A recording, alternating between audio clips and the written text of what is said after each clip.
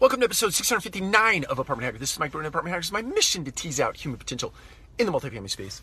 Let's talk about gratitude. Gratitude, I think, is a very powerful force if practiced. And one of the ways you can practice that, one of the ways that I practice that is that every single morning I sit down and I write out 3 things that I am grateful for. And then I do that same exercise again in the evening. Just 3 quick bullet points as to what I might be grateful for in a particular day. And what you're doing is exercising this muscle in your mind that centers around the idea of giving and caring and gratitude. Now, am I great at giving and being grateful? No.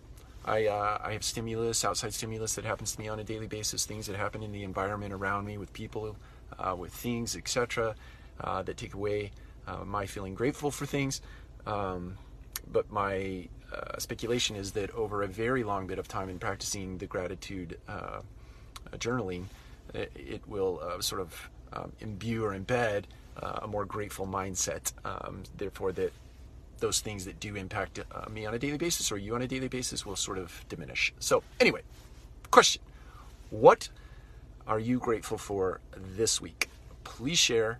I think it helps the community when you share things that you are grateful for. It gives people ideas. I know sometimes it's very hard for me to sit down and think about things that I might be grateful for, but you can be grateful for anything. You can be grateful for the tires on your car that got you to work, that helped you get the money, that helped you buy the things, or put food on your table, or keep a roof over your head, etc.